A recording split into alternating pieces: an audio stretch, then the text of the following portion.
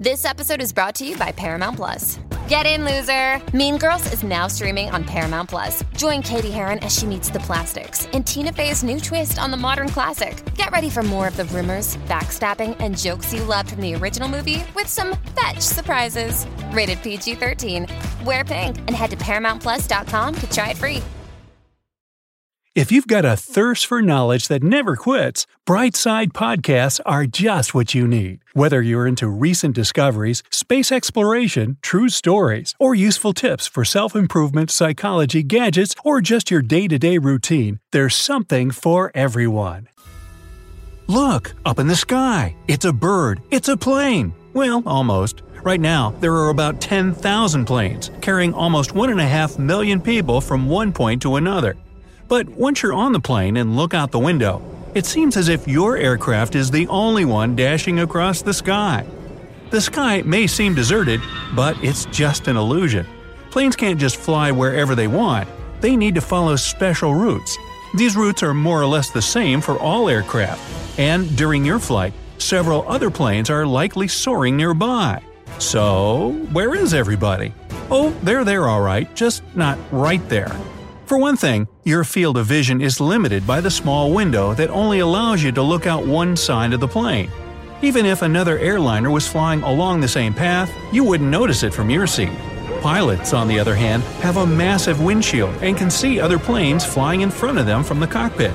But if another jet is traveling behind, below, or above, even the pilots won't be able to spot it with their own eyes. The number of planes in the air is impressive, but the sky is big. That's why aircraft don't need to fly side by side or even close enough for you to see them from your window. White against the clouds, airplanes are also difficult to spot. They look like tiny dots, and your eyes must be expertly trained to notice a dot that small. Your neighbor might have eyes trained so well, but we'll meet those special passengers a bit later. For now, most travelers don't want to waste their time staring at a seemingly empty sky. Or maybe they do. How do you usually pass the time on a long flight? Let me know down in the comments. Bad weather and clouds are another issue here. At night, though, it's easier to notice other aircraft thanks to the flashy lights they're decorated with. So, if you're looking to spot a fellow jet up there, your chances are better after the sun goes down. What about when two airplanes are approaching and passing each other? Well, both are moving at a breakneck speed of around 500 miles per hour, so you need to look out the window at a very precise moment to notice the other aircraft. Blink and you'll miss it. But the main reason you don't see many airliners while flying is also why planes don't meet and collide with each other in the sky. And it's aircraft separation. That's a set of rules that help keep airplanes away from each other. No plane nearby, no risk of a collision. By the way, separation can also refer to other obstacles and even a country's airspace. Pilots know which airspace blocks they can fly through. Before entering a new block, they must get permission from a controller.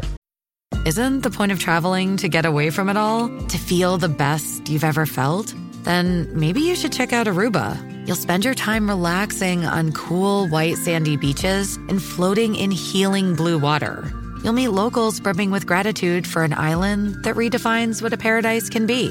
When your trip comes to an end, you won't need another vacation because you just had the vacation. That's the Aruba effect. Plan your trip at Aruba.com.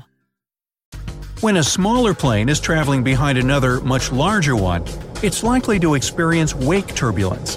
This kind of turbulence is mostly created by the bigger aircraft's wings. Thanks to separation, the risk of collision becomes minimal, and smaller planes aren't affected by wake turbulence. Now, there's a popular misconception that only air traffic controllers are responsible for keeping airplanes away from one another. The FAA states that every pilot is also in charge of avoiding wake turbulence and keeping the necessary distance from another jet.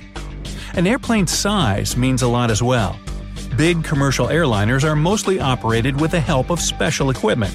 It allows them to fly in different weather conditions, at night, and when visibility is low, like in clouds. A lot of small private aircraft don't have these special instruments, and pilots operate their planes mostly when the weather is clear. Besides listening to air traffic controllers, these pilots have to rely on their sight, meaning they can only see where their plane is going when visibility is good.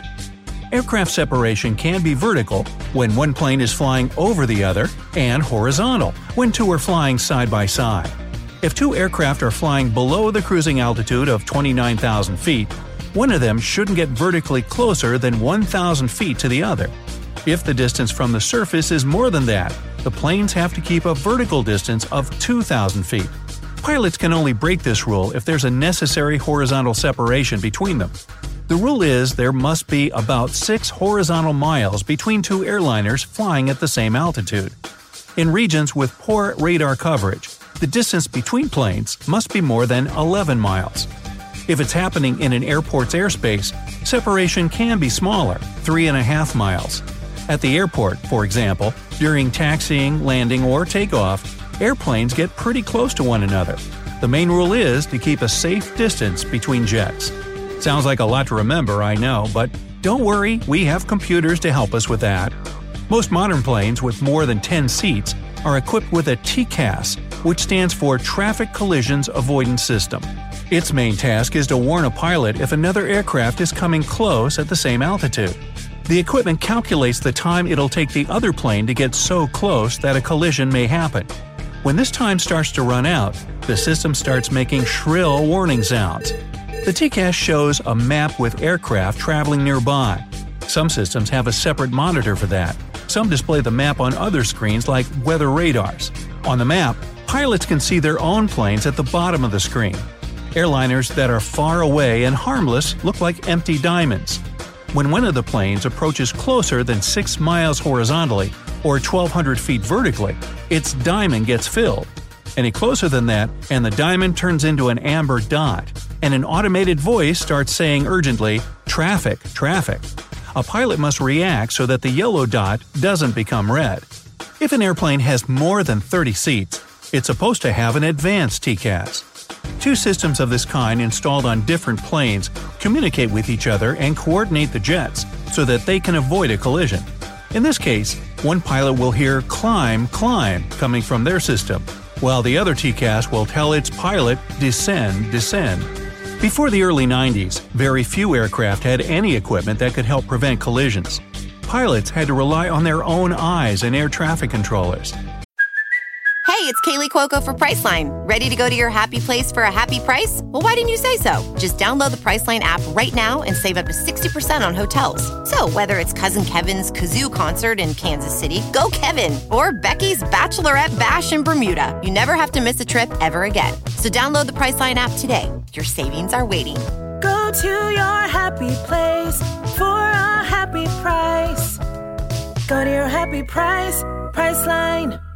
Early versions of the TCAS were pricey, and since they had to be installed on every plane, imagine the money airlines had to pay to renovate all their jets. But the obvious need to prevent mid-air collisions settled the matter once and for all. Every plane needed a TCAS, whatever the cost.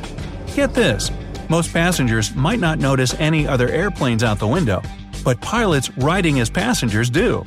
Their trained eyes can easily spot nearby jets. But that's not the only thing they pay attention to. If their view isn't clear enough because of the ice that's accumulated on the window pane, it's a red flag. In cold weather, snow and ice are removed from an airplane before the flight. Then the aircraft gets coated with a special substance that prevents ice buildup when the plane's in the air.